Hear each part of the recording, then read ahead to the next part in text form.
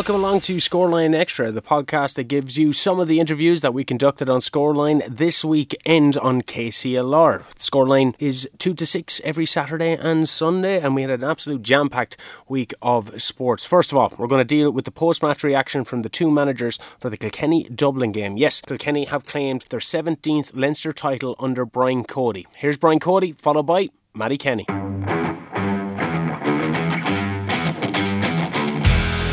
Well, it's another win. That's what we wanted to achieve, Nicky. Obviously, it was a huge battle. It took us a long time to kind of get into a position where we were even a small bit, I suppose, comfortable, which we never were. We were never comfortable really.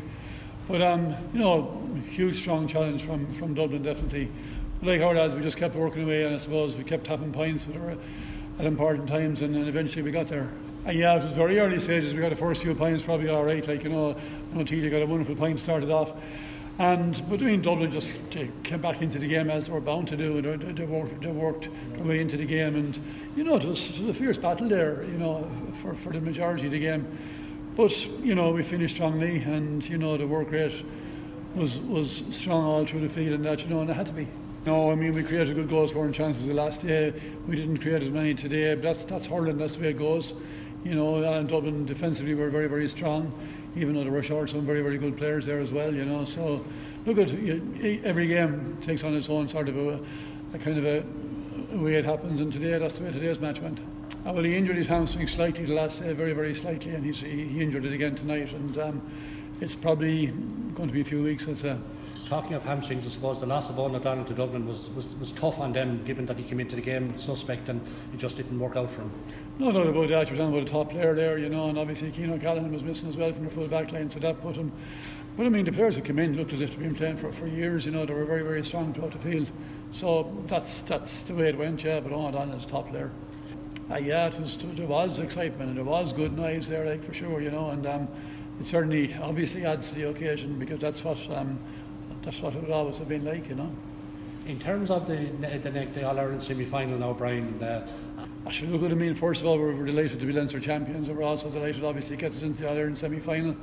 3 weeks to go to that. There's some very, very good games going to come up in the meantime, and we find out exactly what the opposition is going to be. But we're talking about a step up in everything now from now on, because what's going to come out for us to play against the All-Ireland semi-final is going to be a huge challenge. But look, that's where we wanted to be, and we're there now. Yeah, no, look, we have it. I would always think we have a very strong panel that we have, and the players who come in did very, very well, and it's going to really open up now for the next few weeks in training, and that competition for place is going to be serious. Brian, Dublin's COVID situation today, obviously it's very important for them, but a bit of a warning for every team, including yourselves, of what could go wrong. There's no doubt about that. COVID is. It's just, not only is it not gone away, but it's rearing its ugly head again in a big way, and everybody obviously is going to have to be really, really careful. But anyone who wants to continue playing sport, to see Dublin were disadvantaged today, there's no doubt about that, to lose players, and that the reality is it's there for everybody, and we're just going to have to be absolutely, totally vigilant. Is it making it more difficult, Brian, that you can't stay in that bubble? The way you talk about professional rugby teams or whatever, they have an opportunity to stay in camp and stay in a bubble, whereas your lads are working 5 days a week, so it makes it more difficult for you guys to be able to, you can't track players' movements every single second of the day.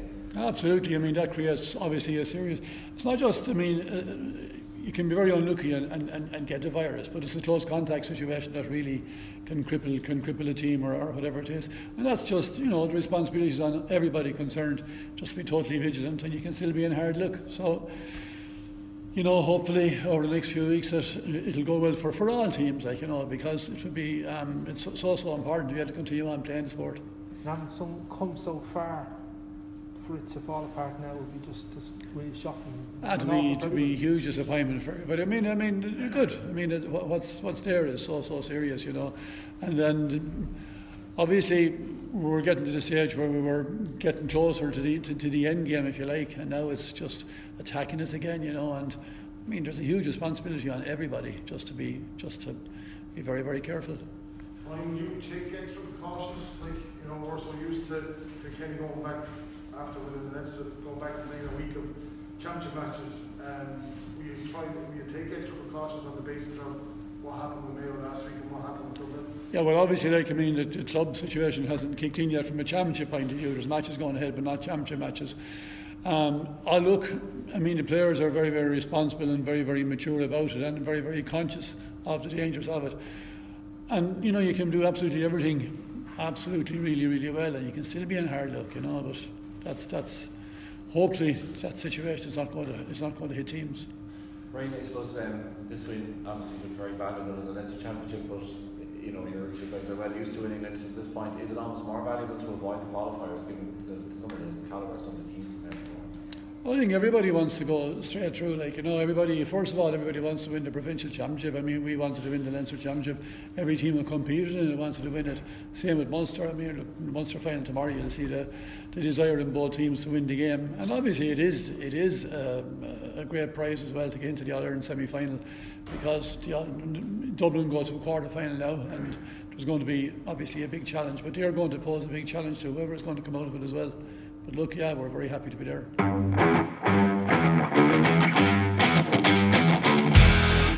Yeah, look, it was disappointing, I suppose.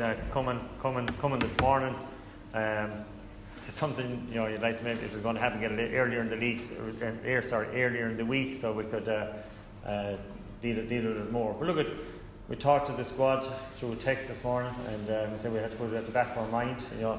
I talked all year about building a squad during the league. So look, it was an opportunity for the guys to come into the panel of 26 and come on the team. And look, in that first half, Kilkenny started very well, and we came to terms with it. And I think the first half was very, very competitive. And we asked the guys to go out there and to be brave and to compete and take the game to the opposition, and they did that. And look at as the second half wore on, there's no argument that Kilkenny were the better team and they finished the stronger. But look, we're proud of our guys. We're very, very proud of the way they competed, and we picked up two significant injuries. We lost Owen after the first minute, and then Mark Shuday. So there were little knocks we took along the way. But look at as I said earlier, the Leinster Championship competition finished for us today. Kilkenny were worthy winners of it again, but we're now entering the All-Ireland series, and we have a quarter-final to prepare for in 2 weeks' time, and we've got to dust ourselves down and go back and get prepared for that, and come back in 2 weeks' time stronger than we were today. Because Ronan's having a great season, and Mark today and Ronan up there has been a double target. Maybe we could have worked off the other. But look at that sport. Were we disappointed this morning? Yes, we were. Is it an excuse? No, it's not. The lads that came in, I thought they did really, really well. And look at fair play to Kilkenny in the last 20 minutes. They finished the stronger. Having said that, we hit 17 wides today. So our execution wasn't at the level that we'd like it to be at. I think Kilkenny had either 6 or 7 wide. So that was an area too that worked a little bit against us, and something we have to work on. Yeah, I thought the first half was very even, but to be honest, I think as the game was worn on, they came as in waves. And look at, I was impressed with Kilkenny last year. I was impressed with them in the league this year. Watched them against Wexford last week or 2 weeks ago. I thought they did very well. And look, I think Kilkenny as a team is they're developing a fine side, and I think they're well worthy winners today. And I think under Brian they're building a fine side again, and I think they're a match for anyone in Ireland at the moment.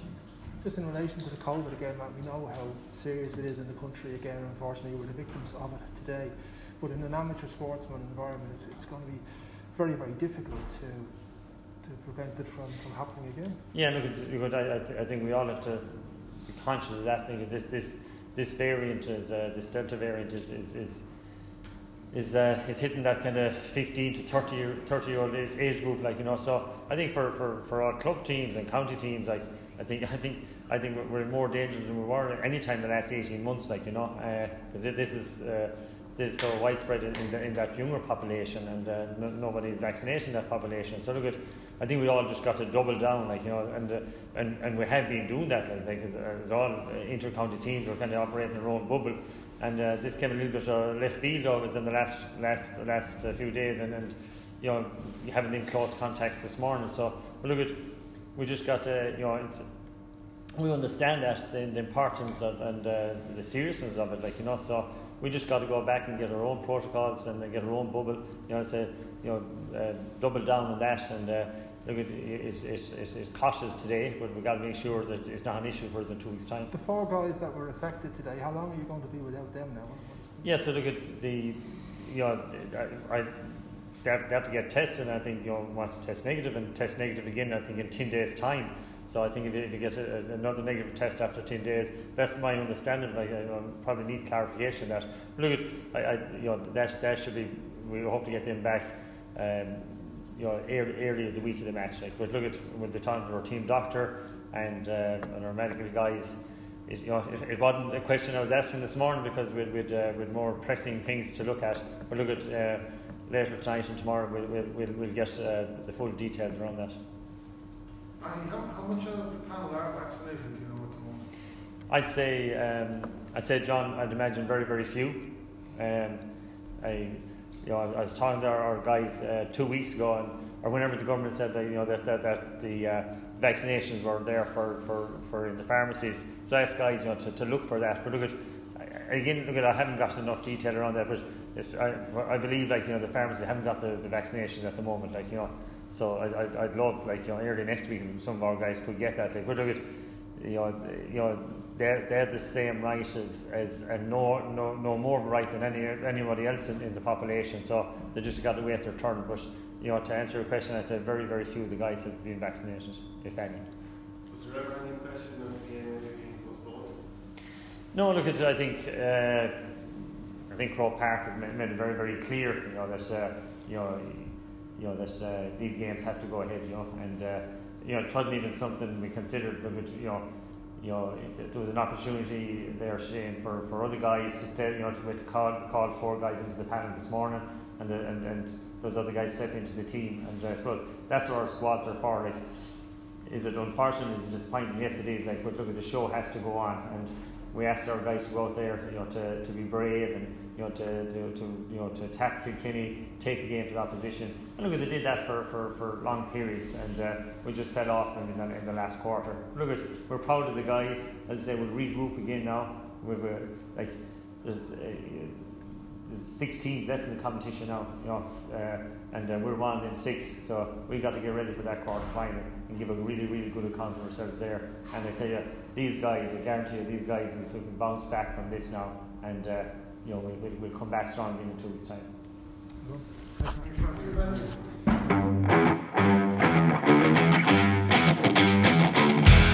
Kilkenny were also successful in the camogie side of things as they defeated Clare. Here's manager Brian Dowling, followed by Denise Gall.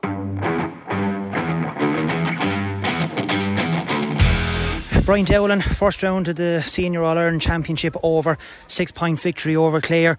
Scoreline doesn't really reflect it. It was a tough game overall, but a win under the belt nonetheless. Yeah, look, I suppose we came down here just to get the 2 points on the board, and, you know, we did that, 22 points. I suppose we wouldn't be happy with a bit of our performance, but look, the attitude of the girls is fantastic. We had a tough 24 hours there, you know, with COVID related issues, and that's, you know, the world we live in, unfortunately, at the moment. So we had to make 3 changes before throw-in, just be an hour before throw-in. So, you know, it's very frustrating. You're getting your team organised and you had plans made out, and it's all just thrown up in smoke. But look, the character of these girls, you know, I've said it since I've got this job, is just unbelievable. You know, Emma Kavanagh, Steph Fitzgerald and Laura Murphy weren't due to start, and, you know, the 3 of them came in and had super games, and that's what it's about. You know, now the other girls are fighting for the places back, and, you know, it's the girls come on, Aoife Pendergast come on, got a great score, you know, and again, that's what it's all about. It's the panel, and, you know, I know we keep saying it, but that's really what it's about. A lot of overall positives as well. 22 points on the board is fantastic. Could have had 2 goals. Michaela was unlucky with the chance that she had. Katie Nolans, I still don't understand why he didn't give us the extra few seconds. It was a fantastic goal as well. But I suppose from your point of view, more important to get game time into the girls that's also returning from injury as well. Yeah, look, it is, I suppose. Look, you'd always like to get a couple of goals. I think even in both halves, I think if we had to get a goal, probably would have put the game to bed. You know, we kind of left Clare hanging, but in fairness, we were kind of probably 7-8 points up all the time. It wasn't back to 2 or 3, you know, but luckily Clare didn't get a goal or 2, I suppose, as well. Looks nice to keep a clean sheet. We'd love to get a couple of goals as well. But I said 22 points is a good score in Camogie, so look, we're happy with that. And look, again, you said getting legs into the girls. Katie Power got 25 minutes. I suppose if you said that to me 2 weeks ago, there was no hope. You know, Katie's just having just pure hardship with her knee, and look, she got something done with there recently, so we're hoping now she's going to turn the corner, because you know we need Katie Power on the pitch. She's a class player, and you know players like Katie Power don't grow on trees, and you see the difference there. She came on, she got 2 points, and you know at crucial times, which was great. Yeah, definitely. All the players had a fantastic game. You said Emma Kavanagh wasn't due to start, but by God, she kept the clean sheet here for us today. 3 fantastic saves, and especially that last one there from Emer Kelly as well. Yeah, look, Emma is super. Like, you know, our job is really hard. We have to pick between Aoife and Emma Kavanagh, but look, I said to Emma before the match, you know, my job is easy there today to say Emma was standing in. You know, I wasn't panicking about her sub goalkeeper. I had no fear in Emma. You know, Emma's just so unlucky. You know, last year she probably lost out to Aoife, and Aoife done so well. You know, and Aoife done well this year again. So Emma just, you know, like even Norris got player of the game in the league final. You know, and that's the standards. But them 2 girls, you know, they're at training an hour and a half every night, pushing each other on. You know, and you know, when I told Emma Kavanagh that, you know, Aoife Norris isn't going to be available, the first thing she said to me, I'll send her a text, you know, and that, you know, you can't beat that. You know, that's, you know, they're pushing each other on, but there's huge respect between the 2 girls as well.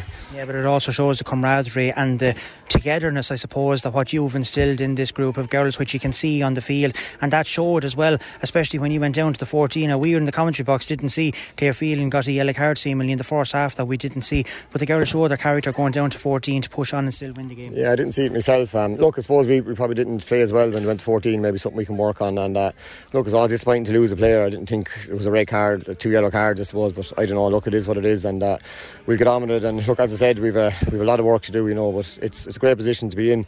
Once you win your first game in the group, it sets you up nice, you know, going up to Westmeath next week. If we lost today, you know, it really put us in a bad place. And I suppose during the week it was looking like, or you know, in the last 24 hours it looked like everything was against us. So look, you know, we've Clett Dormer to come back into it as well. She got pins out of her thumb yesterday, so you know, she'll be a huge plus. She's an experienced player, and look, we want our panel to get a bit stronger, but look, fair dues to the girls that stepped up today. And you know, Steffi Fitzgerald starting her first ever senior game, you know, and as the game went on, she got better and better, which was great.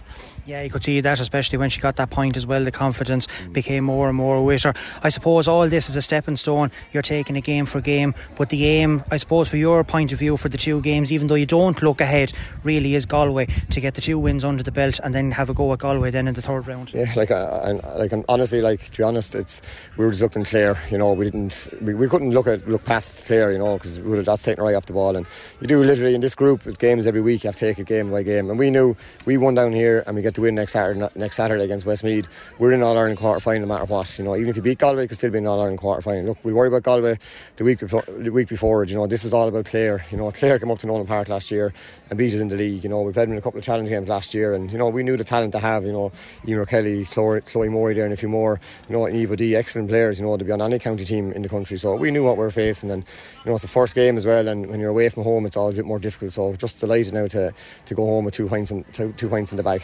And the COVID issues aside as well, I mean, we're standing out here in the middle of 6 Mile Bridge at the minute. The sun is beating down on top of us. It was a hard day for the girls as well, especially in this weather. I suppose the important thing was to keep them hydrated and make sure that we got out with very little injuries as well. Yeah, I know. I suppose we give out about the wind and rain, and you know, but today it was complete opposite.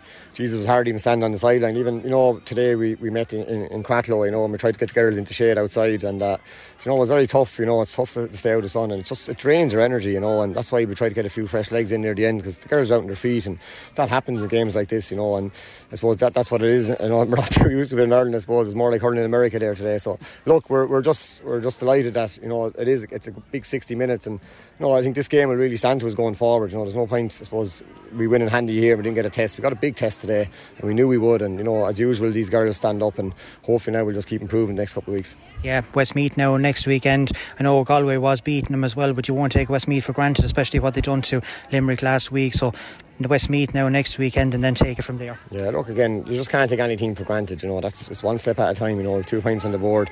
Westmeath now is basically a chance to win that and win the quarter final, you know. So look, these girls will take a few days to recover now after that, and there'll be stiff bodies and tiredness there. But look, we'll go again Tuesday night and prepare for Westmeath, and you know, we'll give another rattle then.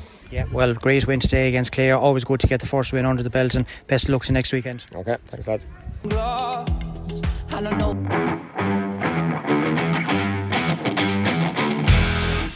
Denise Gall, it was hot night talking to Brian out there. You must be absolutely exhausted. Good win against Clare, but that heat is absolutely stifling out there. What's it like to play under it? Yeah, good win, but Jesus, the heat makes it very hard, I suppose. But yeah, wasn't too enjoyable today. I think with the sun you'd be loving it, but yeah, it was very hot, I suppose. And look, we kind of had to dig it out towards the end, the last 5 minutes. The legs were a bit gone, but sure, look, we'll live to fight another day anyway. Well, Brian was saying that it was energy draining, but by God, it wasn't too energy draining on yourself. 10 points overall in that game out there today. You must be happy enough with your own performance, but overall getting the 2 points or the 3 points and the win against Clare was your first priority. Yeah, sure, look, once we came away from down here with the win and the 3 points was the main thing. Everyone put in savage work, right, and look, I just popped over the freeze, and sure, look, it kind of came from everyone else, so a good performance all round, but plenty of things to build on all the same. Yeah, as you said, with Clare Phelan getting sent off, which we didn't even see the first yellow card, to be honest with you, in the first half, was tough enough, but the team showed character and kept fighting away, and you really showed that there towards the end, and drowned out the win, I suppose, when Clare was coming on the attack. Yeah, look, I suppose the backs kind of defended unreal there towards the end, and they kept them out. Cav was unbelievable in the goal, pulled off a number of good saves, and yeah, look, it's just tough day. Well, I know you're exhausted, the heat is beating down us. Go get yourself a nice cool drink, and best of luck next weekend against Westmeath. Thanks, Brian. Keeping with things, all GAA, Eddie Houlihan joined us from Dixborough, and after that then we also talked to Tom Carroll from Lisdowney.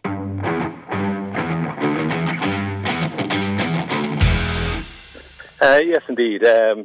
Traditionally, the day-to-day workings have been organised by the GAA club and the Camogie club, and has been going very well over the years.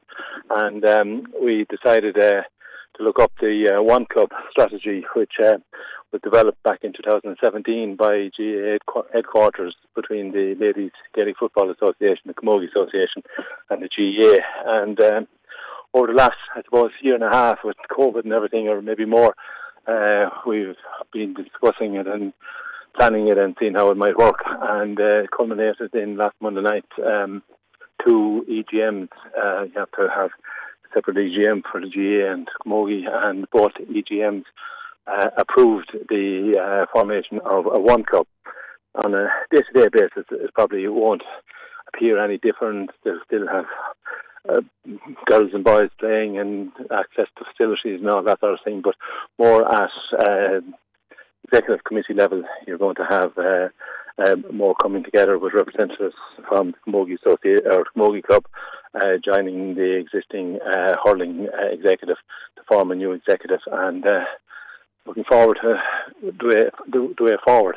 Yeah, we're seeing amalgamations like this happening. We know that in the GPA, say, when they amalgamated last December and they brought in their new co-chairs, Matthew O'Hanlon from Wexford and Maria Kinsella, a Carlow footballer as well. So you're kind of seeing this happen slowly. There seems to be overwhelming support, particularly at your EGM. You've got, I think it was 99% in favour of the merger, which is crucial, as it means the club is on the same wavelength. There's no real internal division. No, there's not, and it was almost, I just say, 99%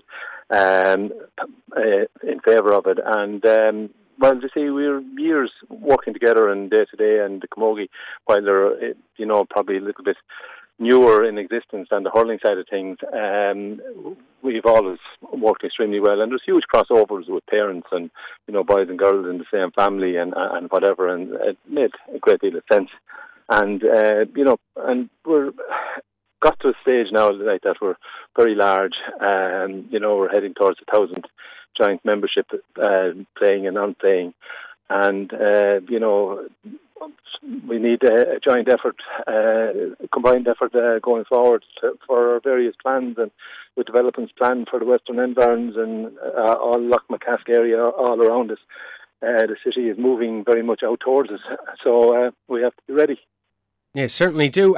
You mentioned 2017. Has this been in the pipeline since then, maybe the past 4 years, or is it something that the pandemic has kind of brought upon and had you all time to kind of sit around with no games going on and have a discussion? No, the guidelines were drawn up back in 2017. There's national guidelines available to anyone that wants to look them up, and we used that as a framework. And it's probably 2 years ago. Like Noreen Phelan was chairperson out of Camogie at that stage, and now Catherine Peters, and we've had 4 representatives from each grouping discussing various aspects of it. The guidelines are very structured, and as you might imagine, very rigid in how you go forward, and just putting our spin on those. And it has probably would have happened 6-8 months ago, except that we were sort of zoomed out and not seeing one another and meeting one another, and it's a sort of a thing that you can't really do that well over Zoom. Although we had quite a few Zoom meetings on it, no, it's 2 years in discussions. AGM 2018 probably would have been the first mention of it, and it slowly took off from there. And it's in existence now, and our first executive meeting will be in middle of August with the new structure in place, and onwards and upwards from there. And considering the overwhelming support in your club, would you expect more clubs to follow suit? Well, that's the interesting thing. When we started talking to clubs around the place, we found that the day-to-day working relationship is extremely good. It's just that they haven't sort of formalised it into, like having a one committee running the whole thing. So, like maybe more than will. Now, some of the older clubs, there's a big club in Dublin that you would be very familiar with, Ballyboden and St Enda's.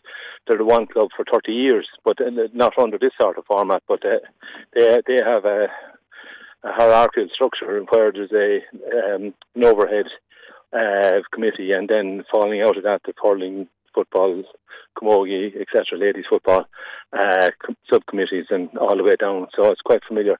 So, lots of the clubs, like any of the, camogie and hurling in Kilkenny coexist extremely, extremely well, and, sharing facilities as best they can, and whatever. It's just that maybe the final piece of the structure probably hasn't maybe crossed our minds in some cases, and just might happen now. We're the first to do it, so we'll see how it goes, and I'm sure there'll be no problem, because, like, as I said, day to day we're hand in glove with them all the time, Yeah, and mentioning day to day, how's the club been doing since the return to juvenile action in May? Has there been a surge in new members? You're mentioning nearly reaching 1,000 there at all levels, or has there been a drop off maybe due to long layoff? Because that was a huge concern, especially in terms of youths, just kind of maybe losing interest after missing out on such a huge part of their development. Well, everyone quite obviously is delighted to be back, and at the juvenile level the numbers are continue to rise.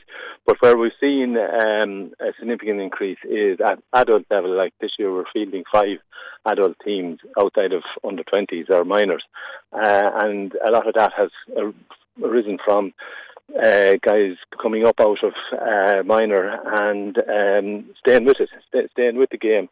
And obviously maybe with COVID not going away, say it's J1 and all this sort of thing over the years, and that's where lots of clubs, like today it's the third Lisdowney team we're playing here today, so Lisdowney are comfortably fielding 3 teams, as are lots of clubs around the county. So I'd say all the clubs have seen an increase in numbers at adult level.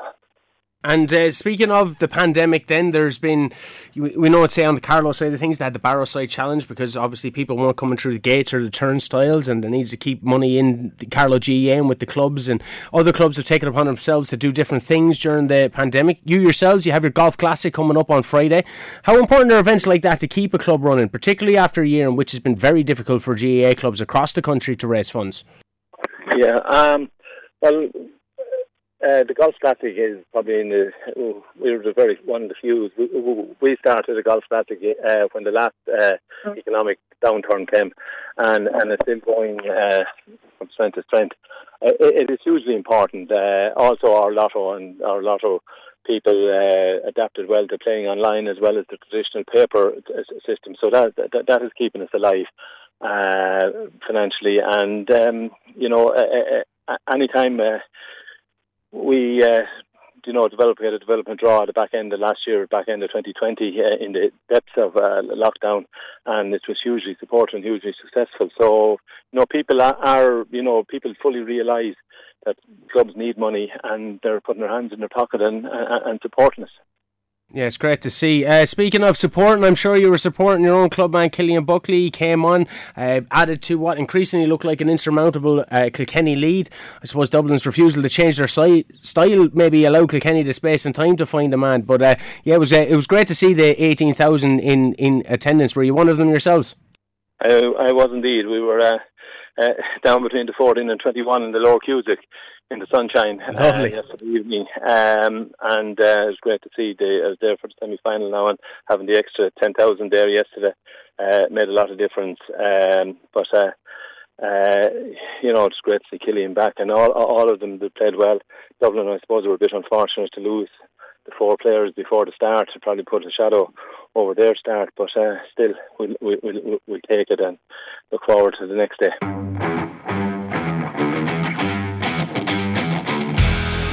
It's huge, I suppose, especially after last year when we had a gap year, and things like that. You wonder, will you be able to get them going again? And I suppose 40 years was a big milestone for a while back, and we hadn't reached that. And we were hoping to get at least to that. Like very few, I'd say, tournaments in the whole country have gone for 40 years. So it's it's great that we were able to get it back this year in a curtailed manner, we'll have to say, but at least it keeps it going. And for many, the first thing they think of when someone might mention Lisdowney is the Lisdowney Sevens. Why do you think it has such a strong reputation all over the county? Yeah, well, just Kilkenny played yesterday in Croke Park in the Leinster final. 20 players played, and I'd safely say all 20 of those players have played in the Lisdowney Sevens. So and it's when they were 13 years of age. They weren't big guys. They were, but they obviously had potential that time. But this was something that was it was a game 7-a-side, and they could really show their skills. And I suppose it gave them the motivation then to move on to much bigger and better things later on. And they all know. I mean, I remember talking to Liam Smith and Kieran's one time, and he'd slag us off about Lisdowney, where the hell is Lisdowney? It's a bit like Tiernan Minogue. Everyone has heard of it, but no one really knows where it is. But all those players, I'd say all those 20 players, if you ask them to a man, they know where Lisdowney is. Certainly do. We were talking to Owen Houlihan. He knew where Lisdowney was in regards to Dicksboro taking on Lisdowney today. We'll give a report on that game, but we'll keep with the Lisdowney Sevens for now, because it's been hosted on a reduced scale this year with 16 teams from the north of the county. Was that something that you had to think about for a while, or was it just a natural decision to come to? It was, and it was because of the curtailed season, I suppose, and weekends are very few, I suppose, and the 13s in their own championships are playing around that time, and we traditionally needed 3 weekends. So we're going with 16 teams this year, which allows us to complete it on a weekend on a Saturday and Sunday basis. So I suppose that was the real motivation. The unfortunate thing was 16 teams were going to miss out, all our foreign visitors from other counties, and also we had to try and keep it simple. There was roughly 16 of our near neighbours in the north, so unfortunately all our southern friends have missed out, and many of them have contacted us to see is there any way it could be facilitated, but we said definitely next year we'll revert back to the 32 if at all possible. And that's a testament to how well the tournament is run. Like, it is quite special because it harnesses skills for young players that they may not use in a normal game, doesn't it? No, exactly. It's I suppose that, from day one there was no solo runs allowed, and it meant you had to use your head. You had to use all the other skills. And one player wouldn't dominate, and as well the number of minutes aside you were playing, you wouldn't last if you were the you needed it needed to be a team, and you needed to set yourself out. So it was the basic skills, but you were given a little bit of time on the ball, and you could really demonstrate those skills. And we had a player of the tournament down through the years as well, and that was a big ambition of a lot of the players, 12, 13 years of age, to try and achieve that. And those names came through in most cases afterwards. And the club in itself now is in the process of raising funds for a defibrillator. And how's that been going? Because I know you're out doing your 5k walks every Tuesday to help with the fundraising. Yeah, no, I was involved in the golf classic there over the weekend, but I'm not as much involved in that. But yeah, no, that's going well, and I'm sure, like all other clubs, I'm sure you need to have those facilities nowadays. So I'm sure there'll be no problem with that. I suppose we're looking at bigger developments with facilities as well.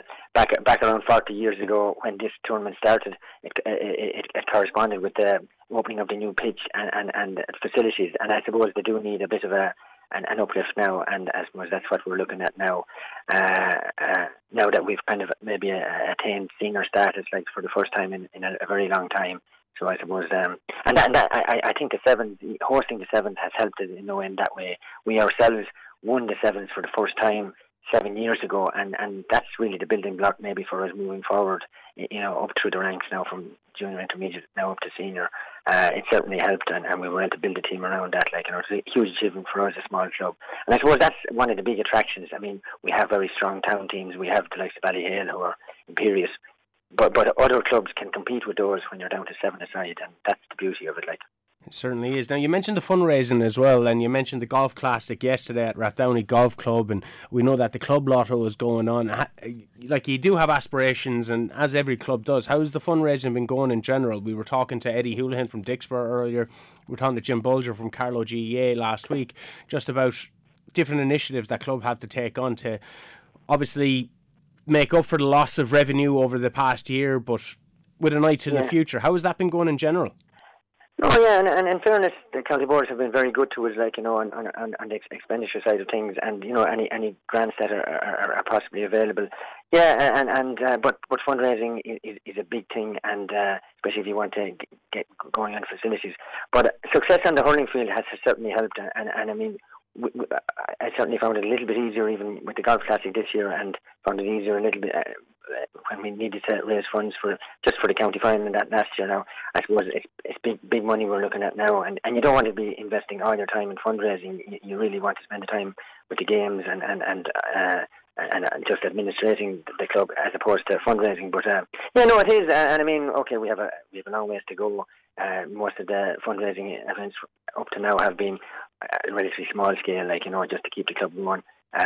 But we, our club is in a good position. We're not in a huge debt or anywhere like that. We're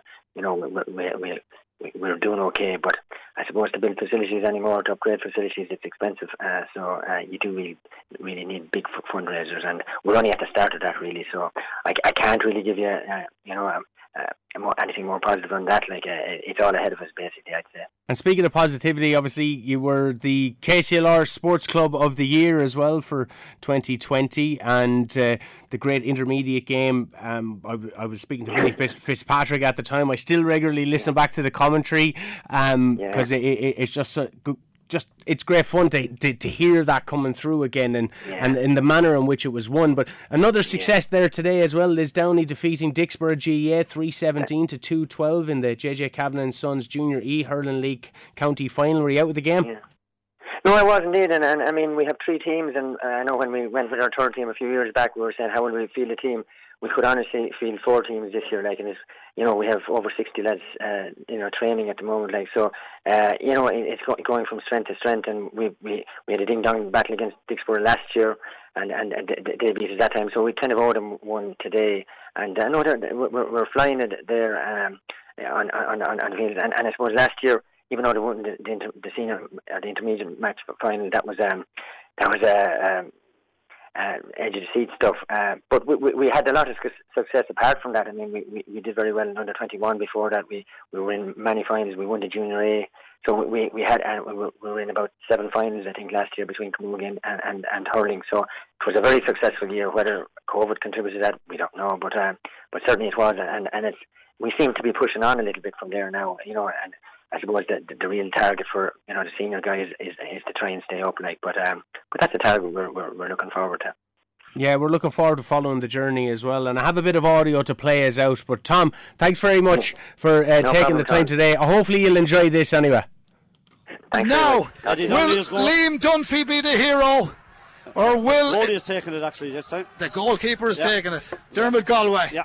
And he did go second as well in the first round of penalties. Well, I don't know what the ref or the linesman is doing because, he's going now, yeah. Yeah, it's the goalkeeper against goalkeeper. Who would have thought that a county final would come down to a penalty shootout? 4-3 to Lisdowney. Thomastown have got the score. There's the shot. Lisdowney are the county champions. He saved the ball. Lisdowney have won the penalty shootout 4-3. It's absolute heartbreak for Thomastown. What a way to lose a match. It's a terrible way to lose a match, but Lisdowney have won the intermediate championship on penalties. Hopefully that put a smile on your face anyway. Certainly it is. Thanks very much.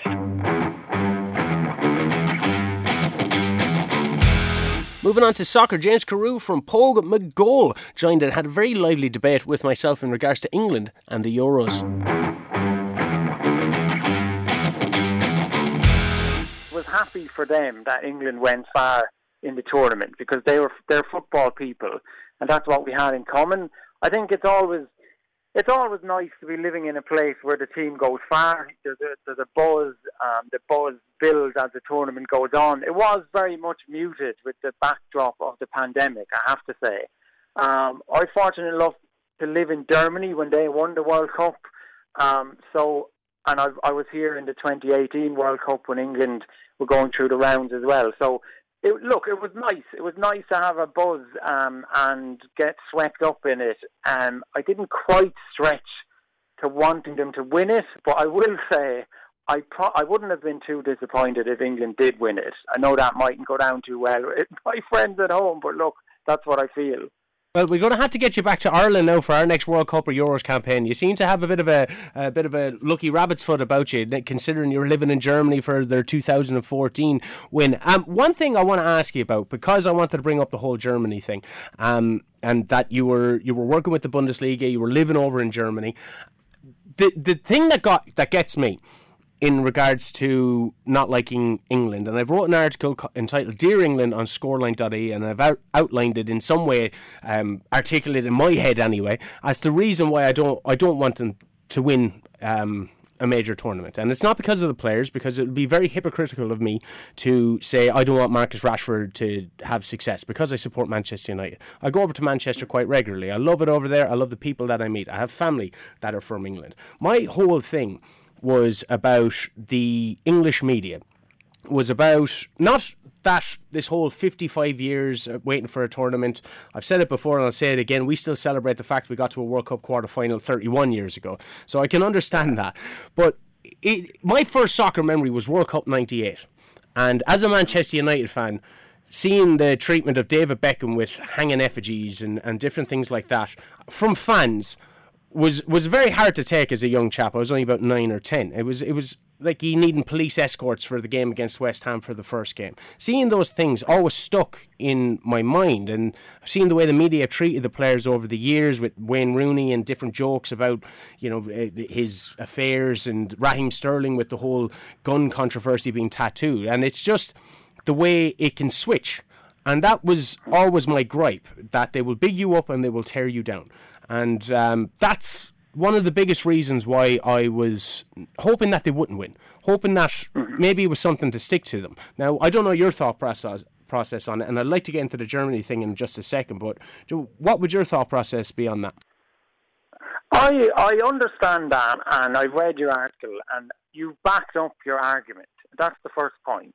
I found, especially in the run-up to the final, a lot of commentary from Ireland was almost people trawling around for an excuse not to shout for England, or to I'd rather put that to shout against England. Yeah. And I've had a lot of conversations with friends of mine about this. It's because we're so swept up in the Premier League, etc. We're so close to them geographically and our history.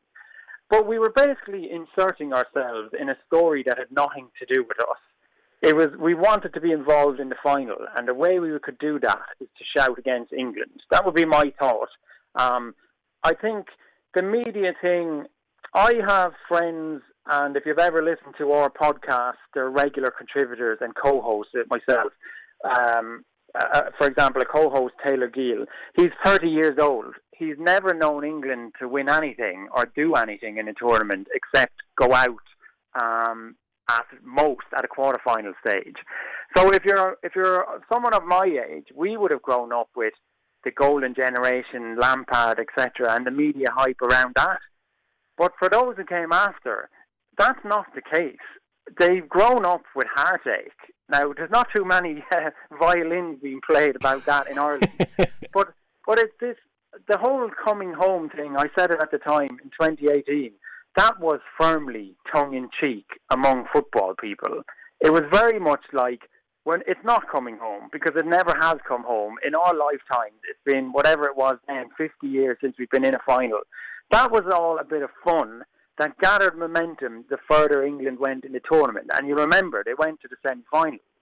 So I do appreciate the media, particularly the tabloid media, gets really carried away, and it's kind of gutter journalism. You remember ahead of the semi-final, it was like, it's England and Italy in the final in small print if we get past Denmark, this kind of thing. Yeah. That kind of thing doesn't sit well. But I'll go back to what I said just off air to you, is that the argument of Irish people saying, could you imagine if they win, we'd never hear the end of it in their media.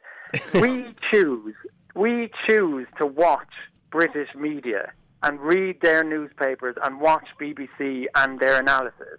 We choose to do that. So it's on us if we don't like it when they get jingoistic and behind their own team. So I don't buy that argument too much, that it's the sole reason. I can understand you, for example, as a journalist saying, I don't want them to win for that aspect. But for other people to say it's the sole aspect, it's like, right, don't watch BBC, don't read The Guardian, don't watch Sky Sports News, because that's their channel, and we would get carried away if it was our team. Perhaps not to the same extent, I'll grant you that. Well, that's what and it's a very fair argument, because when you said it to me, I was like, no, that's quite, and I was trying to think of, well, we don't have the Premier League being shown on our national broadcast anymore, and then it kind of reverted back in my head going, well, why am I supporting this? And it's a very fair argument, but I wanted to bring it back then to the Germany thing, because you worked in Germany when they had that ascendancy, and it was somewhat similar in the sense that there might be a generation of people that had never experienced Germany winning a World Cup when they won it in 2014. Now, you like working in the media at that time, would you have noticed the same type of, I don't know, ego, or I don't know if that's the right word, but would you have noticed that within Germany? No, there's not the jingoism and almost flag-waving Brexitism, if you like. There wasn't, but I would say Germans being Germans didn't get excited until they got to the semi-finals. I remember the day of the semi-final. I was in work, and it was in the morning. I said to a colleague, "Are you looking forward to the game later?" And he said, "Well, it's quite a ways away yet." The morning of if that was Ireland, I wouldn't have been in work. I guarantee you that. So I think it's very much a cultural difference. Yeah, well, that's what I'm saying. Like, no one would ever begrudge, say, Germany winning a World Cup, or begrudge France winning a World Cup, or anything like that. It just, I don't know, maybe the historical, the nature between the two countries of Ireland and England just historically doesn't bode well when we see them be successful. I know a lot of people that took immense pride about the fact that they got no points in the Eurovision. But is that still at play then, do you reckon, between the Irish people, like, looking back on the history between the two countries? Of course it is. Look, we're a former colony. Of course it is. That even your piece ended with that and the 800 years. And Yeah. I'm one, I will say that as a joke every chance I get as well. But the Republic of Ireland has been independent for 100 years. Like, at what stage do we kind of not get over it, but at what stage is that the sole reason for not wanting their football team to win? If that's your sole reason, Say all it. well and good. Say it. That's your argument. Shane, you've made a good argument about the media. My own brother made a good argument that he didn't want the type of Gurrier fans we saw last week. He didn't want the team to win because he didn't want them to be rewarded. That's also a fair point. But this idea of it, well, it's England, does anyone but England for the sake of it, I think we need to grow up a little bit. I have to say, looking at it from here, it comes across as a little bit pathetic, and I don't mind saying that. Like, I think it was addressed on prime time. There was phone-ins to Joe Duffy about this. It's like, really? Is this what we've...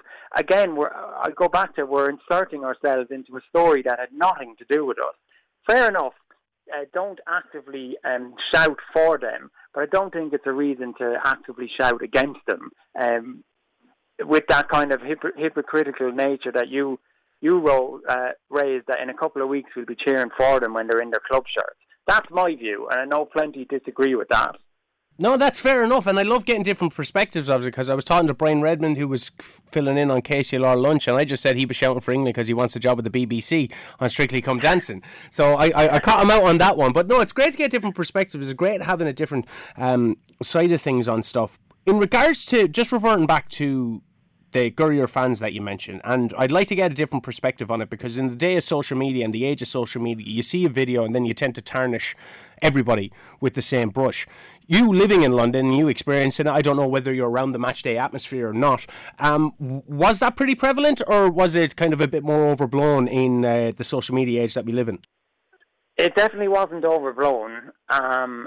And the videos that you saw, I read something just today about what happened in Wembley, and like, it's kind of disgraceful stuff, like disabled fans being pulled out of doors, or being snuck in behind in a turnstile. One person threatened with being stabbed if they didn't allow this person to come in with them. Open use of drugs in the stadium. I mean, it was what you saw and worse. But where I watched it, now I wasn't at the stadium, where I watched it, I didn't see any of that. I will say, like, the game kicked off at 8 o'clock and there were people drinking from very early in the morning. So, you know, that's only going to go one way. That's downhill as the course of the day goes on. We shouldn't tar all English fans with the same brush on that. And I know that, plus the abuse levelled at the three players in the aftermath, has soured it for many genuine England fans. That has really, what should have been a day of celebration and pride, really has been soured. And I don't think that should be overlooked, that the genuine English football fan was appalled by what they saw. They may have been appalled by the fans' behaviour, but is there hope now, considering they got to the World Cup semi-final, they got to the final of the Euros? Qatar is not that far away when all things considered. Is there hope now that they can push on here and bring it home, as they would say? Well, look, as an outsider, if we can say that, if we're to look at it objectively, they'd have a chance now. They're semi-finalists in 2018, finalists in the European Championships. You'd have to put them as favourites to reach the latter stages again. Why wouldn't they? They've got some great young players like Sterling, like Saka, some very young players, Foden, who are only going to get better. Only one team can win the World Cup. Of course, they'll fancy their chances, but look, they're in a much better, healthier position than Ireland is. Let's put it like that. I can assure you of that. Speaking of Irish soccer, when is the new edition of Pogue McGoal coming out? We know that you've just released your 6th edition. Thank you very much for sending it here into the studios. It was a fantastic read. We're looking very much forward to reading the 7th one. When can we expect that to come out? Well, we're actually compiling issue 7 now. Normally we kind of produce one a year, but we're really hoping to get to up that. And we're hoping to have one out in the autumn, so we're gathering content now.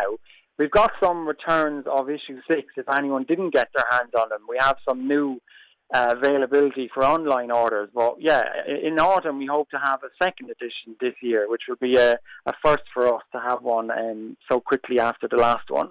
And the podcast itself is generating content all the time. The website in itself, some fantastic articles, and the artwork is we were blown away by it in here. But we're very much looking forward to seeing it, having you back on air. Hopefully, it won't be at Qatar 2022. Hopefully, we'll be speaking to you a lot more before then. But at that stage, I'm still going to stick to my guns and hope that they don't win. I won't be disappointed if they don't win.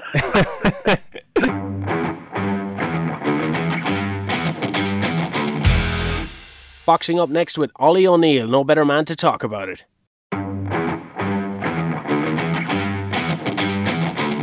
Yeah, Shane, yeah, we had a meeting there Tuesday night in Paulstown, the Leafy Kilkenny Carlow County Board.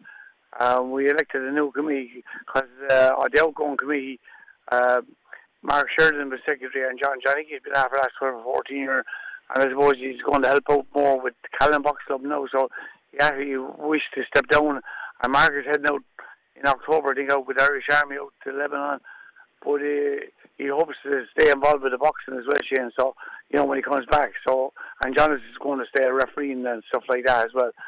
So we have a new committee and which is great, fresh ideas as well, but the boys done great work, in fairness, Shane, and we're really delighted for them. Yeah, that's great. That's fantastic to hear. In terms of boxing in Kilkelly and Carlow, what's the lay of the land now? What's it looking like? I see that there is training going on, but is it still kind of, albeit at restricted levels? Yeah, we're very restricted in one way, Shane, because we have no competition as such. And in regards to sparring and training, it's mostly outside, Shane. And look, we have the ball going now again strong. We're going to be ready, Shane. When the boxers start back, we're going to be ready. We're hoping now with all these, the vaccines and stuff, it will help great for the boxing. And down the road, we're thinking, well, sure, if people get vaccinated and the younger cohort get vaccinated, we'll have competitions going. We're hoping possibly before Christmas, Shane. And down the road, our clubs in the Leafy Kilkenny Carlow board will be ready, we hope. And, it's all going well. And with this new committee now, I suppose I better mention it to you, Shane, if you don't mind, just who they are and what clubs they're from. For the three counties, it's a good spread. We have Ray Lawless from Port East Box Club. He's been involved in boxing a long, long time, and he's chairman. And we have Pat Stokes from Urlingford. He's the head coach in Urlingford Box Club. And we have Katrina Welch, secretary of the county board, now new secretary, for our first female part of the board. I think can't remember for many years now, taking a major job anyway. And we have Willie Butler, Mavasi, assistant secretary, and treasurer. We have Andy Larkin from Carlow IT Boxing Club, and assistant secretary will be Christy Shaughnessy from St. Patrick's Box Club in Kilkenny, Shane. So we have a good spread over the three counties, and we hope these people we know these people will represent us fairly with right through all the boards, so the Leinster Council and the Irish Amateur Boxing Association. We get fair representation with these people. And Mark Sheridan said when he comes back from the Lebanon, he will be county board representative at the Leinster Council meetings and stuff. So, and I'm continuing on as PRO.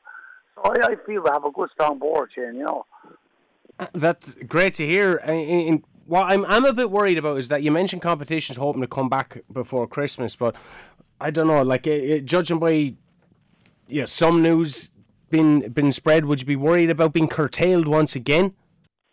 We will, Shane, yeah, we would be very worried. We're all worried about it, but look, you have to be optimistic here, and when you look at the population, the major part of the population is after getting the vaccine now, Shane. We're hoping with the younger grade, the younger grade gets it from 18 up to 30 or something at the moment now, and it's going to go back down the board. There will be a lot of work done, I think, in my own opinion, in the next couple of months by the health boards and by the chemists and all doing all the vaccinations. And they're doing great work, Shane, and I think people don't appreciate how good these people are putting themselves on the line, helping everyone and getting the sports going. I think they're fantastic people. So we just have to battle on. And our board, Shane, we just like to wish our 7 boxers in the Olympics in Tokyo all the best. They're very, very good boxers. Brendan Irwin, Kurt Walker, Emmett Brennan, and a family duo of Aidan Welch and Michaela Welch. That is history, Shane. Brother and sister qualifying for the Olympics. And you have Eva Hennigan from the West, and Kelly Harrington, former world champion. So I think we're in a great chance to get medals. Yeah, I was just about to say to you, like Aoife O'Rourke European Championship goal in 2019. Of course, you mentioned the two Walshes as well. Is there strong belief amongst the boxing community that we can come away with some prizes? I think, Shane, I personally myself, I'm first confident. You get bad decisions, of course. Go back to Michael Collins. I know we shouldn't be doing that, but being optimistic about it. Brendan Urban is after boxing a couple of Olympics. Kurt Walker, Olympic, he was a European Games champion. And the Welch's brothers, Michaela was in the Commonwealth Games. She was silver medalist in the Commonwealth Games. Kelly Harrington, former world champion, and Kelly will be well seeded now, Shane, because she got gold in Olympic Olympic qualifying tournament, so she'll be the top seed, I think, which means a lot, Shane, when you're going into a major competition. You get there's no weaker side of the draw, but you won't be doing again a world champion in the first draw, or again an Olympic champion or European champion. You'd be hoping you wouldn't be anyway, usually with the seed process. And you've kind of been in that Olympic kind of circle, and you've been there before. Like, what can these boxers expect? Now, obviously, it's going to be a lot different this year. We know Japan has been fairly ravaged over the past while with the pandemic. What can these athletes expect when they go in? What is their lifestyle going to be like from now? Because we know Marcus Lawler, say from an athletics point of view, has flown over there. Cleenan Manning has flown over there. And Sam Watson, from a Carlow point of view, equestrian, flown over there. What can these people expect when they land? Like, what's the training regiment like? What is things handed to them? Like, how does it work? Well, you've been on public and that at the moment. I was on Facebook with some of the boys already, Emma Brennan, a few of them, and you see them on Facebook. They're in their own camp now, and I was actually talking to Billy Welch last week twice, and he is with the USA team now, and he was with Zorantia and Eddie Bulger. Eddie is with the German team, and Zara is trained the Irish team. So they're all in their own little bubbles together, but they are very these are very experienced coaches, Shane. They've been through all this. I've been in European Championships, I've been at World Championships with all these guys. They are very, very experienced, and they'll have the boxers right. The boxers, they'll be in their own bubble. They'll have their own sparring partners from different countries even now at the moment, that will be qualifying. Usually the way the process works, Shane, if you have a middleweight, and say Germany has light heavyweights, they won't be meeting one another. So you'll be helping each other out, doing the best sparring and stuff over there at the moment. That's what they'll be doing, to keep them going until the game will start. So, it'll be great preparation, I think.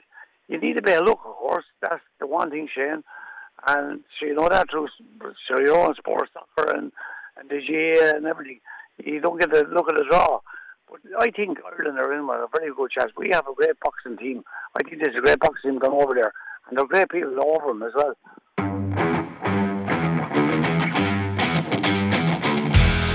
Finally, we have Jamie Cummins from JC Urban Fitness, talking all things, fitness and his business, JC Urban Fitness.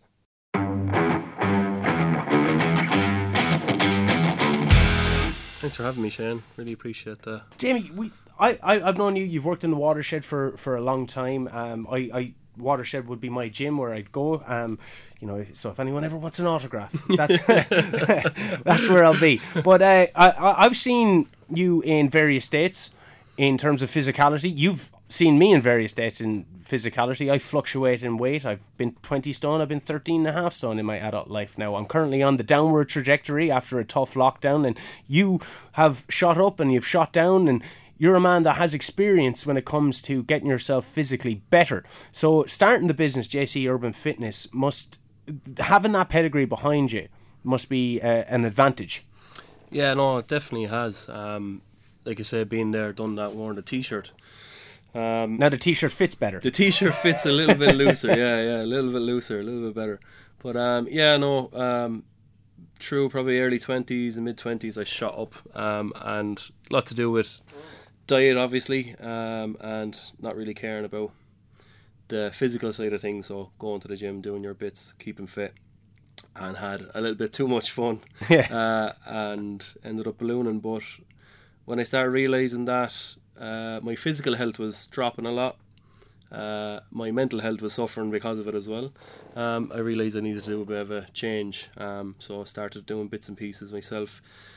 I had been around the fitness industry a lot, obviously in the watershed and stuff like that, so I had a good idea, but I was never massively educated on the diet side of things. Or because you would have been on the swimming side of things as well, being a lifeguard as well. Exactly, so, yeah. And being heavy and being a lifeguard doesn't go together either, let me tell you. But and then I started just educating myself, man. I went and done a couple of courses, done a gym instructor course, PT. I'm in the middle of a strength and conditioning course at the moment as well. And through doing that, I changed my own body composition, my own health, my own everything, you know what I mean? And from that then I realised, now I could do this with other people.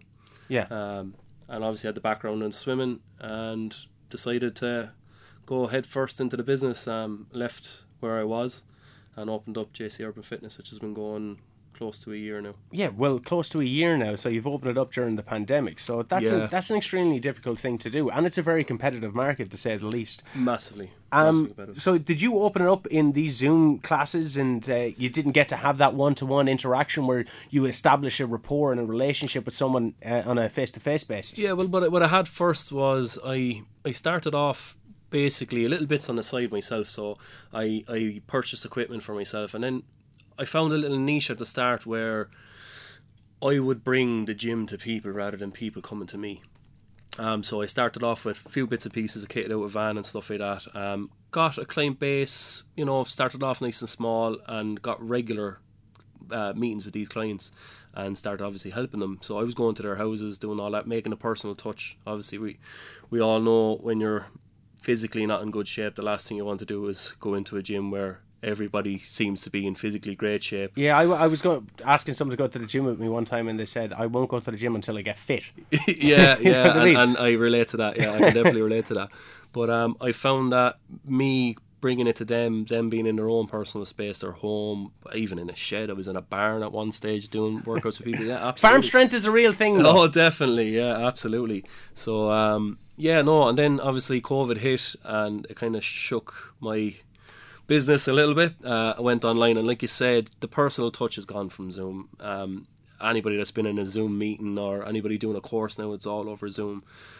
It's just not, that personal touch is a little bit off, and especially when you're trying to do exercises, you're very kind of structured around what equipment they had.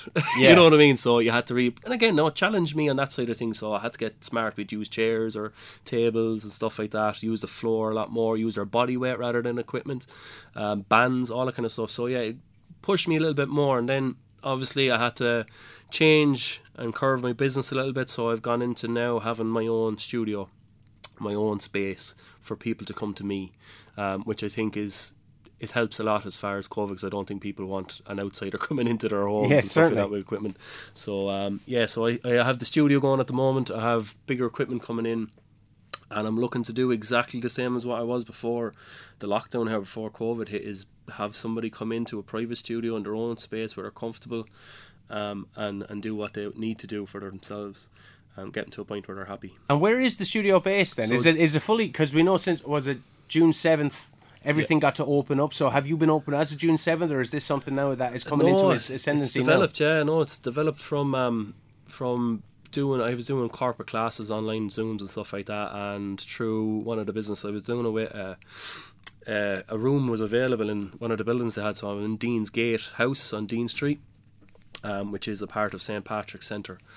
So I have a room in there that I'm kitting out and stuff like that, and again, people are coming to me. So yeah, through Zoom and changing what I was doing, I actually ended up benefiting from it on the long term as well. It's interesting when you talked about that your physical well-being was negatively being affected by whatever you were putting into your body, and that correlated with the mental well-being as massively, well.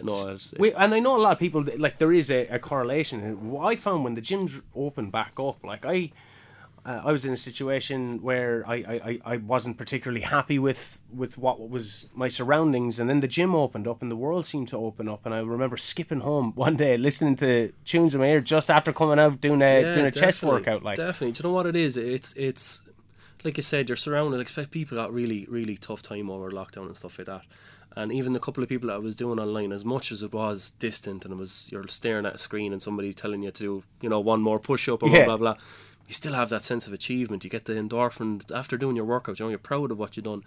And sometimes just turning on that screen and having me there saying, right, let's go, we're going to work hard for 50 minutes or 45 minutes, whatever it was, like, that's hard. That's really hard for some people.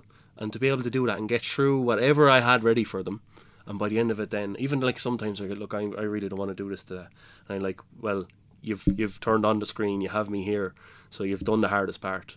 Because like motivation is a big thing, but discipline, I believe, might be a bit bigger, because some days you mightn't be motivated, but you have to be disciplined enough to do it. I say it to all my clients, the days that you're feeling like you don't want to do it, the days where you just want to stay at home and curl under the bed, I've been there, and I've done it. I've stayed at home, and in the long run, you get, like you said, that routine starts to happen. But if your routine is not doing what you're supposed, not doing your little bit, change your routine. And people really, their mindsets change initially. Once their mindsets change, you get that good routine of turning up, even on the bad days. The most important ones is turning up on the bad days, and then getting that routine where you're actually turning up even when you don't want to. You just have a rhythm going, and then in the long run things start changing. Your mindset changes, you get happier. Like I said, you're skipping home afterwards. You've done your thing, you're proud of what you've done, even if it's just turning up and doing 20 minutes or 10 minutes or even going for a walk or whatever it is.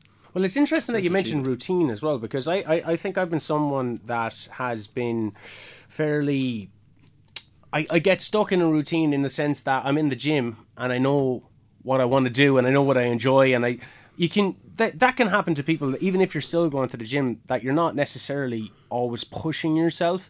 So you're going there, and fair enough, you're still working out, but like, I like my chest press and I like my incline press, and that's what I'll do on chest day, you know what I mean, as opposed to been like trying, as you were mentioning, body weight stuff, which different stuff. So it, like, there is something to be said for challenging yourself consistently, even when you are training. Oh, absolutely. Already. But it's all about challenging yourself. Like, your body adapts. So when you start to say, if I design a program for you and you're literally starting on day 1, week 1, by the time you go to kind of, say if you're doing 3 days a week, by the time you get to day 3, week 4, your body has started to adapt to what you've been doing. So generally you're not working as hard as you were on day 1, week 1, because you've been doing the same thing, so your body's adapting. So you need to change up what you've been doing. It's called progressive overload. So whether it's a cardio thing or whether it's resistance training or whatever like that, you need to change up. So your body starts to adapt generally around 4 weeks. 4 to 6 weeks. It kind of changes from person to person, but you need to be regularly changing it up, whether it's lifting heavier, shorter rests, if it's cardio, a little bit longer, maybe do stages where a little bit quicker intervals, stuff like that. And then you can, and from there, and little by little, again, 4 weeks is a long time, so you're doing a good bit, and then, you're adapting, so you're not pushing yourself too hard too quickly. But then you start realising, wait now, I'm 6 weeks in, I was doing that 6 weeks ago, which felt like a lot then, but now look what I'm doing. It's a warm-up. 6 to 8 weeks later. It's my warm-up, like you said. But when you're talking about overloading as well, I know friends that are guilty of this and they've gotten themselves injured. I know I'm guilty of this, and it's still continually out. You can become somewhat obsessive about it, especially if you have body image issues, and if you've been on that upper scale, you've become quite obsessive over it, and the days that you do need R&R, you don't generally take, because you'll be like, oh no, I need to go on doing something, or you can't sit back and relax and enjoy the fruits of your labour somewhat without going, I should be out there doing a walk, or I should be out there doing a run. And that's where the mental aspect of it comes in. It is. And again, what people don't realise is that after you do a workout, you need to let your body recover. You know what I mean? You need to let your body work through what you've just put it through, recover, and then, so time off is just as important as is doing the workouts and stuff like that. Again, if you're working out 5 days a week or whatever it is, an hour each day or whatever it is, you need to give yourself at least 2 days rest to recover, to let your muscles recover from doing what you've been doing, and then you get back into it again. And what you'll find is, and even sleep is a massive part of it as well. So those things correlating together really help. rest is just as important. And nutrition, obviously, nutrition is about 8%, especially if you're trying to lose body weight. You're talking about body composition and stuff like that.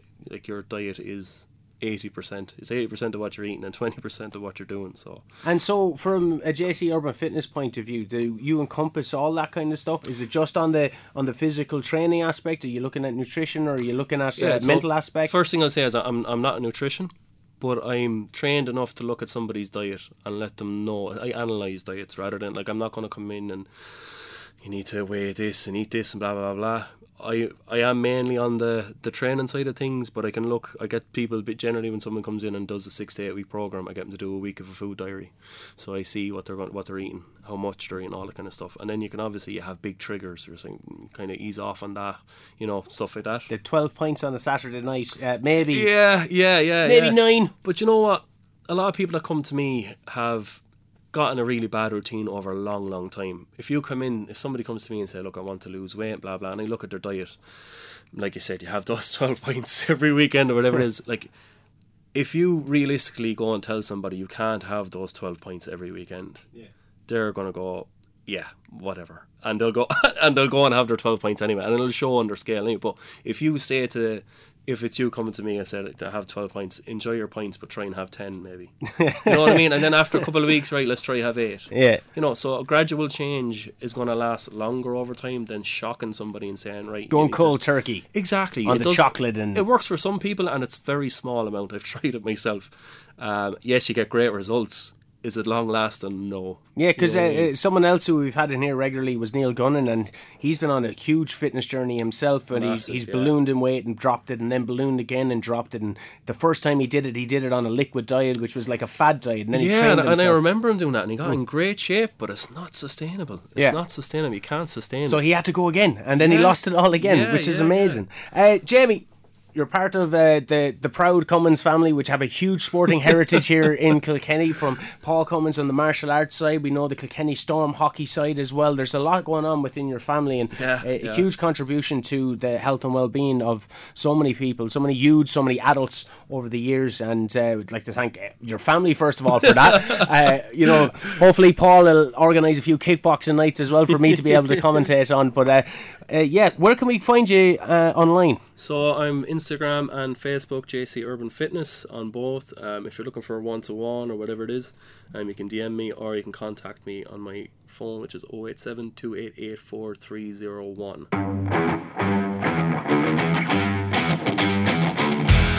That's it from Scoreline Extra. I've been Shane O'Keefe. You can catch the show every weekend from 2 to 6. Absolutely jam-packed as always. Until then, stay safe, stay sane.